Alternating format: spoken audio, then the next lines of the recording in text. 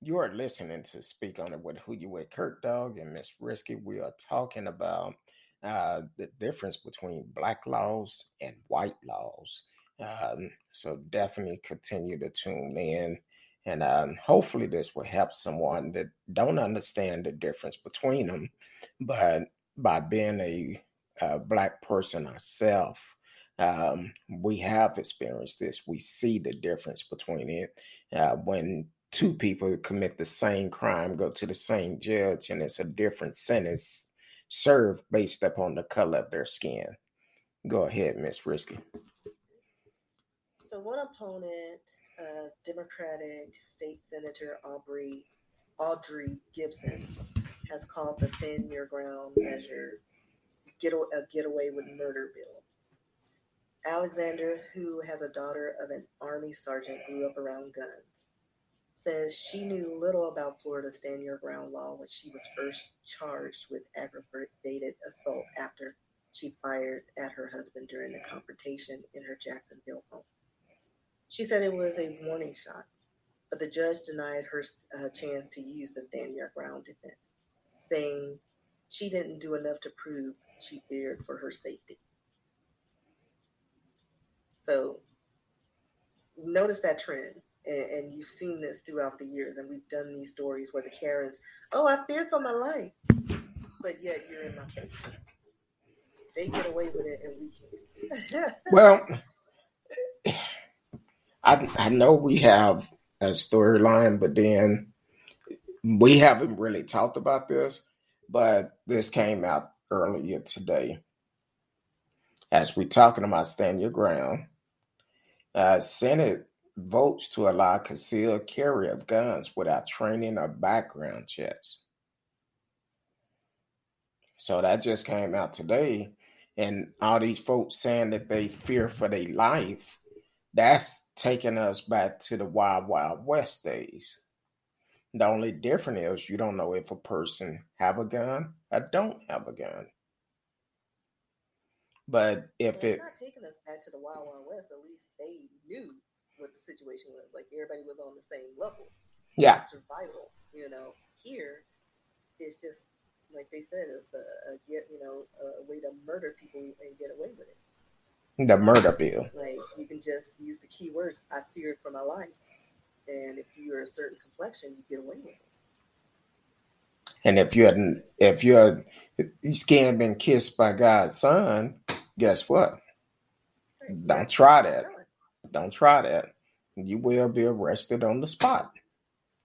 Exactly. We're guilty before, like before we even get a trial or anything. We're automatically guilty. Um, just like in the case of George Zimmerman, he in 2013 told the police in a phone call. Um, he stated he spotted a real suspicious guy. What made Trayvon Martin suspicious? It wasn't really clear at the time, besides the fact that he wore a hoodie with a sweatshirt and walked slowly in the rain. Uh, Zimmerman called Stanford police at 7:09 p.m. and to report his suspicions. He told the dispatcher that the man in a gray hoodie was just walking around and looking at all the houses, and now he's staring at me. He also told the police he's coming back to check me out. And he asked how long until you can get an officer here. And so they instructed him that they've got police officers on the way, and then they on the call that was recorded, they hear Zimmerman saying in frustration, "These assholes always get away." Mm. These assholes, like he doesn't even know this boy. Like he wasn't running. Like what made him suspicious besides his dark skin. So eventually there was a struggle, and Zimmerman eventually shot him in the chest. Um, I'm going to skip past most of it because we all know the story. But as deliberations progressed, the jurors initially were inclined to find Zimmerman guilty. Came around to view that the law says at the end of the day, all that mattered was who was on top and who was on the bottom. And the evidence suggested that Martin was on top and Zimmerman was on the bottom. So he was losing his fight. He was getting his ass whooped. Right, because he accosted some man they told to leave him alone. And he thought he was going to be, big and bad with his gun, and this kid was taking him down. And so they eventually rendered a verdict of not guilty. And as in the Jim Crow era, jurors continue to convict and sentence Black folk very differently than white folk for the same crime. Like you see in the Florida Stand Your Ground case. And we're going to see more and more of that coming in the future. Like I guarantee you, with all these new gun laws. So we continue to treat racialized trials as though race doesn't matter, or that white folks are unbiased arbiters in such cases. And the legacy of pathologizing people of color while excusing the violence of whites is now more strongly institutionalized. But it's also more subtle, with no individual blatant acts of bigotry to raise alarms. And this is how modern day Jim Crow survives. So next we're going to talk about the bias system. Okay. Welcome to the show, Radio Chaos, always supporting the show. Thank you for tuning in. It is our last show of the year. Please, if you are just not tuning in, go to YouTube, subscribe to the channel, like, share, and make a comment to say hashtag speak on it to be entered into the drawing that will happen. The contest will end on the 31st of this month. Then we will do a drawing to give out prizes, which the prizes are really good. And then you could go to both of our social media page and do the same thing.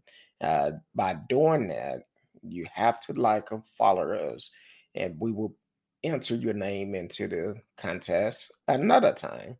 But you have to do it. Please do not subscribe then unsubscribe. Subscribe and stay on there.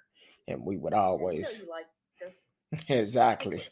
I know Radio like us. He's been with us for over a year now, so that's good.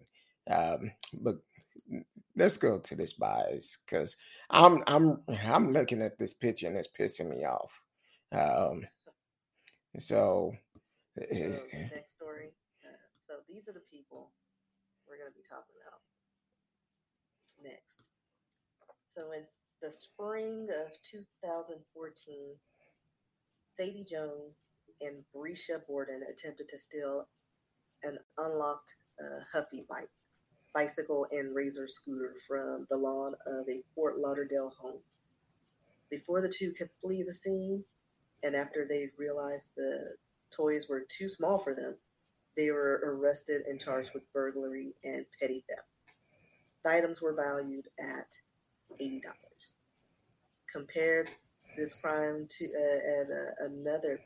in another location, North Fort Lauderdale, the previous summer, Vernon Prater, who had previously been convicted of multiple armed robberies, was arrested for stealing tools from Home Depot.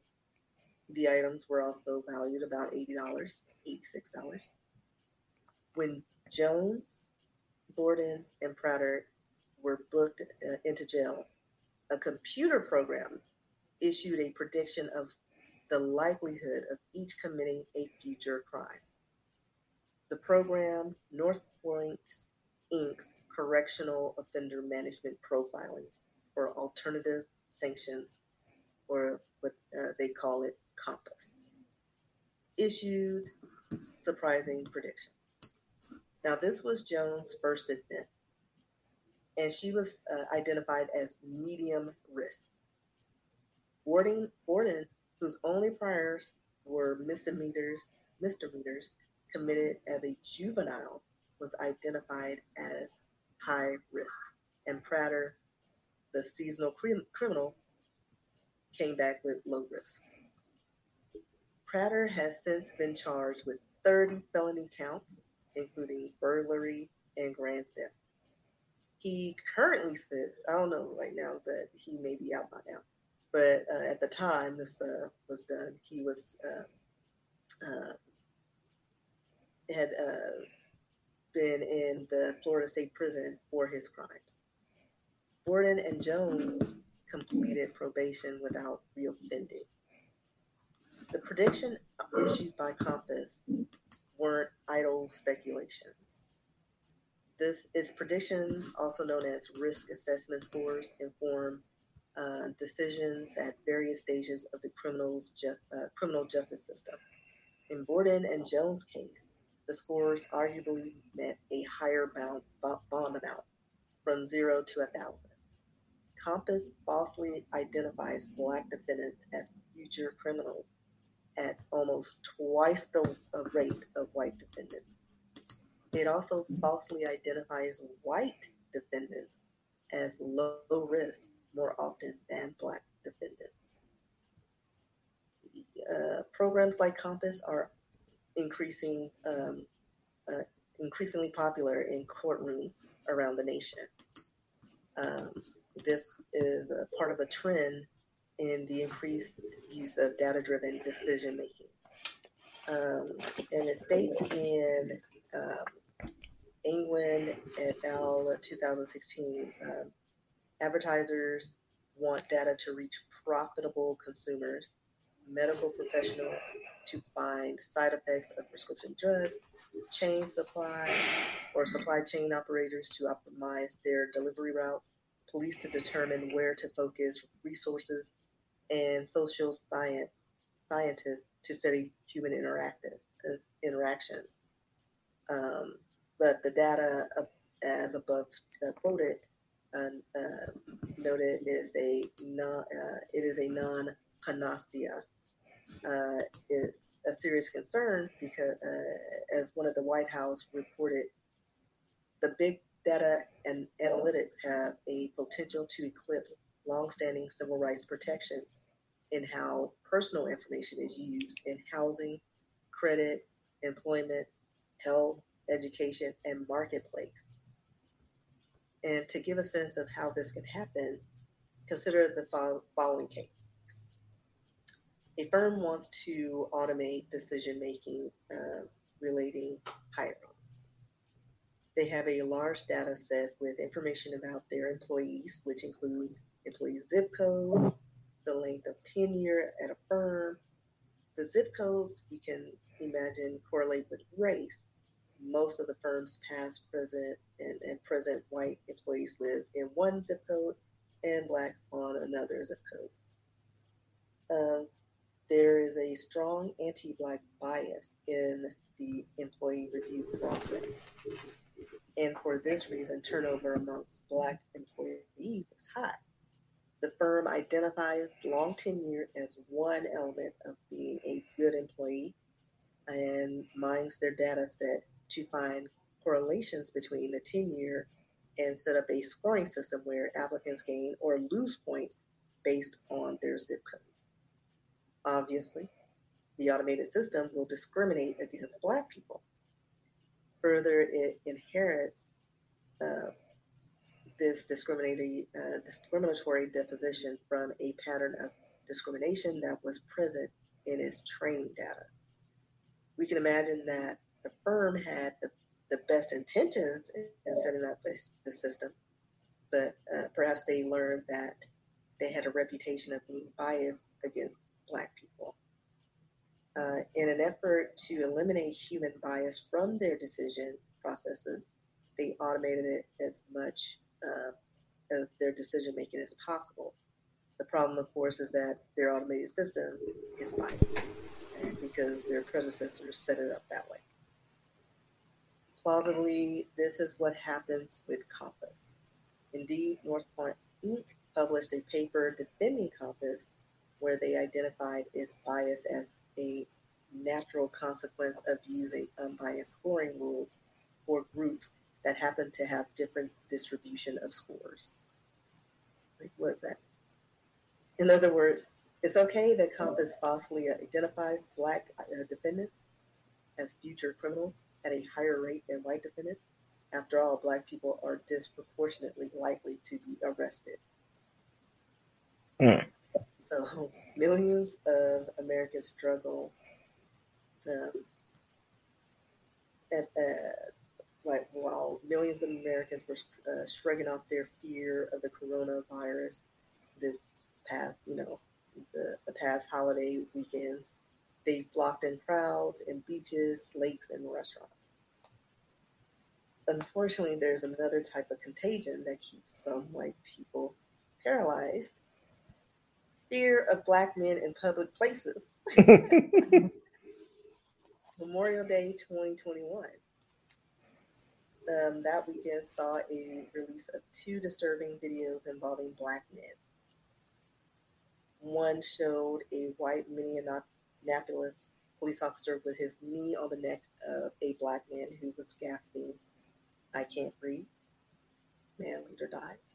In the second incident, a white woman was walking her dog in New York Central Park, and she got into a dispute with a black man who asked her to leash her pet. A video shot by the man shows her vowing to call the police and saying, "I'm going to tell them there's an African-American man threatening my life."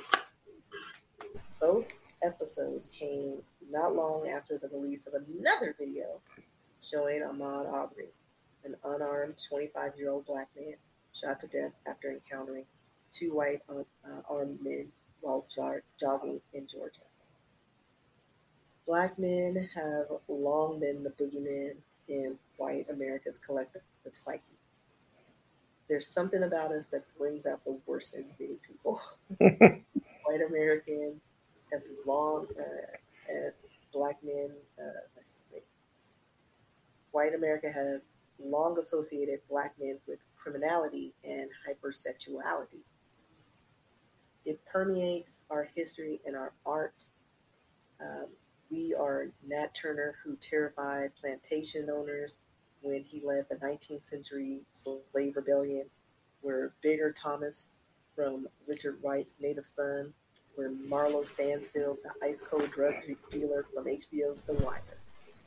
That's why some society or some social science experiments show that even trained police officers are biased to see a black man as a threat.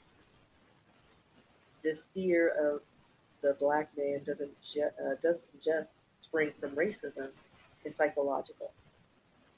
There is a body of work in literature and psychology that speaks to a historically tradition where some white people, white men in particular, project a primal aggression that they refuse to see in themselves onto black people.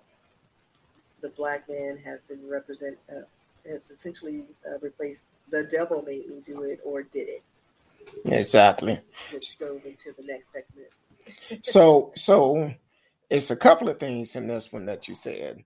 One, even the damn computer discriminate against us. Exactly. So that tells you a lot. This young lady, and it goes with redlining as well, like how certain cities and schools get funded. It's all biased information that's put into a computer, and though the person who set it up that way didn't mean it to be biased against other races, that's what it's doing. Because they're like, "Oh, well, this neighborhood here needs this because we want to protect this. We're going to forget about this. So everybody on that line gets screwed. These people, yeah, regardless of race." And what pissed me off about the picture that you sent earlier about Vernon Crowder and Risha Borden. Okay, prior 2 armed robberies, 1 attempted armed robbery. He was charged with grand theft. He's listed as a low risk. As for Risha Borden, prior offense for juvenile misdemeanor. So those files should have been sealed. It had nothing to do with the present. Exactly. And that's like like we get convicted before we're even set set in the courtroom. Like they're looking at our past, our parents' past. Well, their mom was in jail and da da da. Like they go to whole family history, and it's like I just stole bubblegum. 20 years. And that's the reason why you hear about they start to pick and choose, or they do these surveys about how many black kids is going to end up in the prison system as a child. They test them and they say, oh, they're going to end up in prison. Well, if somebody voted I was going to end up in prison, they could kiss my ass because I'm not going to jail. Never been to jail, not going. So I'm too pretty for jail, you ain't and I'm lying. too spoiled. Oh, you're not gonna go in there like little Becky after storming Yeah, the like I'm gonna lose 20 pounds and have my and do yoga all day. yeah. She might be doing yoga, but somebody gonna be behind her. Big Bertha gonna be downward dog. Like downward dog woman. Downward dog. Get down there and wash my drawers again. Welcome to the show, T Cal. I seen T Cal come in. Thank you for Hey supporting the Marcella. show. She said last show of the year with the Terry, Ma'am, Marcella's not the last show. Yeah, we What did am great. what am I gonna do on my Thursday nights? He's so heartbroken. For next show. And then he said, "Oh, hello, Miss Risky." And that's what he said. Uh, well, we got to remember that the prison industry system is an hustle. Yes, it is. It is. Prison system make great money, uh, and that's why so many. And we talked about that in earlier shows, how they make money off of certain groups of people. Was it like the 14th Amendment? Is that the one after slavery? I can't Uh, remember that far back. Somebody remind me. Radio, do you remember? I know radio would definitely remember. So He's taking notes. he probably strolling through his But paper. Let me see. That was on February the 7th. No, but that's the way they look at us. The color of our skin is a threat to a lot of people. That's the reason why we have so many uh, innocent people going to jail. Now, I'm not saying everybody shouldn't be going to jail. If you do the crime, you do the time. I don't care who you are, what color you are. If you do the crime, you do the time. But it need to be fair across the board, because here it is. Even with the January 6th, we seen a lot of this going on. I think it was the brother. I think it came out. He just made a threat on social media, and he got what, 3 or 4 years.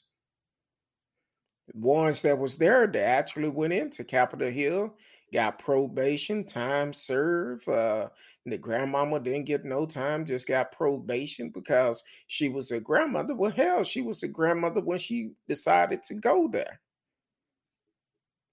It shouldn't matter if she's a grandmother. People was able to leave the country after doing a domestic terrorist attack. That should never happen. So yeah, it's a problem. Um, no, and it was the 13th Amendment. oh, the 13th. And it the Constitution that abolished slavery, but it also promoted involuntary servitude as separate punishment for a crime. So if you were locked up, that was free labor. Exactly. Now, That's how they got over it. so I'm gonna ask the question, and I know this is something we didn't talk about, but because and Marcellus is the one that brought this thought to my mind when he talked about the prison system. It's a big business. So when these brothers and sisters that been in jail that did not commit the crimes get out, should the prisons be the ones to pay them that money because they the ones that made the money off of it? They the ones getting products made, had these contracts to make the products or whatever it is, should they be the ones to pay it instead of our tax dollars?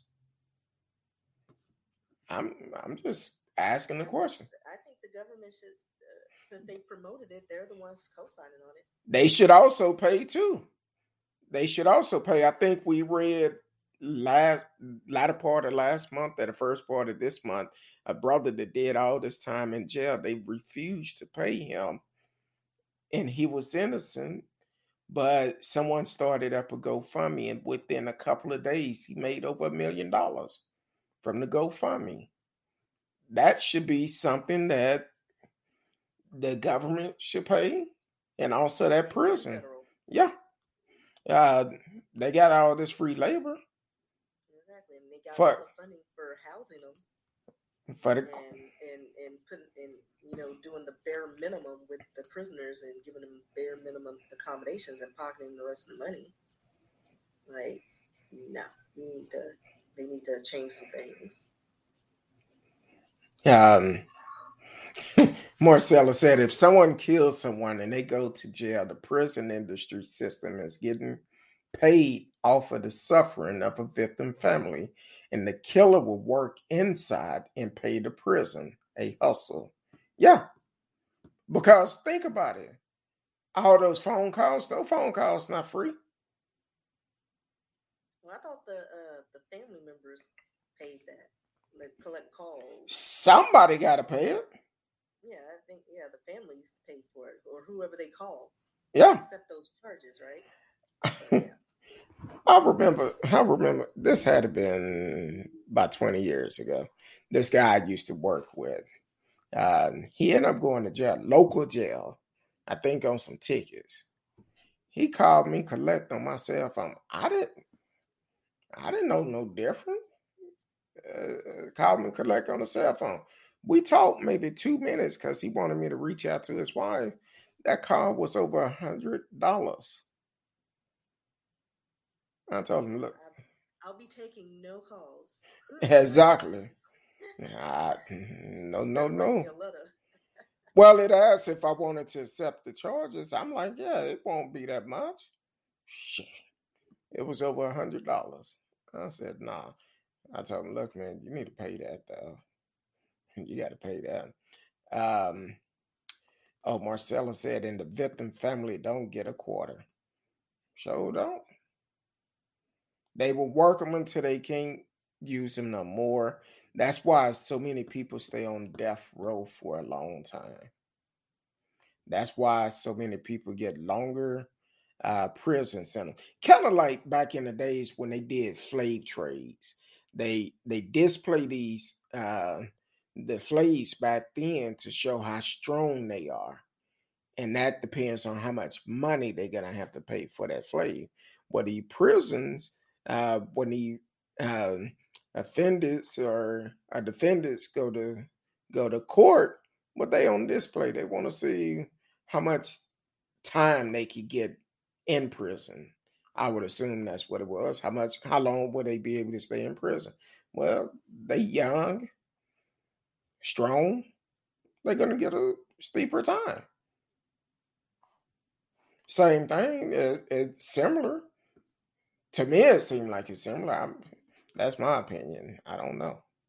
But I've never been in prison, so. All right.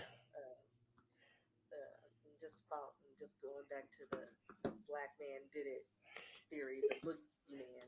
Yeah, but let us. Do those, or you want me to do it? No, we can do it. Hold on, real quick. Stand by.